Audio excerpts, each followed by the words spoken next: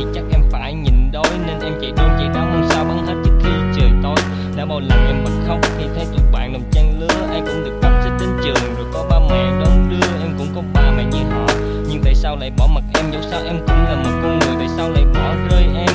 Nhiều khi em thèm khát tình yêu thương của cha mẹ, em thèm được ba không ở trên lưng, thèm được mẹ hát vui cho nghe, em thèm được ăn những chén cơm do chính tay người mẹ nấu, em thèm được bàn tay ba dịu dắt những bước đi của em. Mai sau em muốn được đi đến trường học để biết chữ Tây với chữ ta, em muốn có người đắp chân cho em trong những đêm đông lạnh giá. Nhưng em là đứa trẻ vui đời, em là một đứa trẻ mồ côi, thì tình thương ba mẹ với em chỉ là mơ ước quá xa xôi. Gầm đắng nuốt cay, cố gắng sống qua từng ngày, đôi chân vẫn phải chạy để em tìm cái sinh nhai. Dòng đời vẫn cứ chạy nên em không được phép dừng lại, đôi tay là miệt mài để kiếm cái ăn cho qua ngày.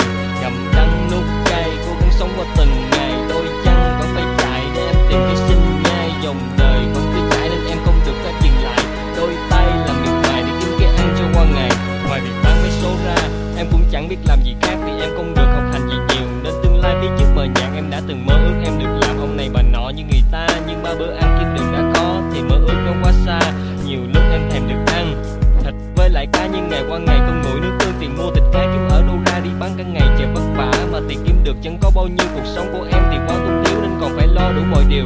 Cuộc sống của em là như thế đó, có mấy ai thông cảm hiểu cho em đã làm mọi thứ có thể, nhưng vẫn còn muộn phiền và âu lo. Bước đi của em còn chưa vững vàng nhưng phải chống chịu với giông gió. Bánh xe thời gian vẫn lăn vào em và em phải xoay theo nó, nhưng em vẫn không cho phép mình ngã, vì em vẫn tin vào ông trời. Ông sẽ không tìm được con người và cánh cửa may mắn sẽ mở, nên em sẽ cố vượt qua tất cả đánh đổi bằng cả cuộc đời em, vì ngày mai ánh nắng màu hồng sẽ xua tan đi đêm đen.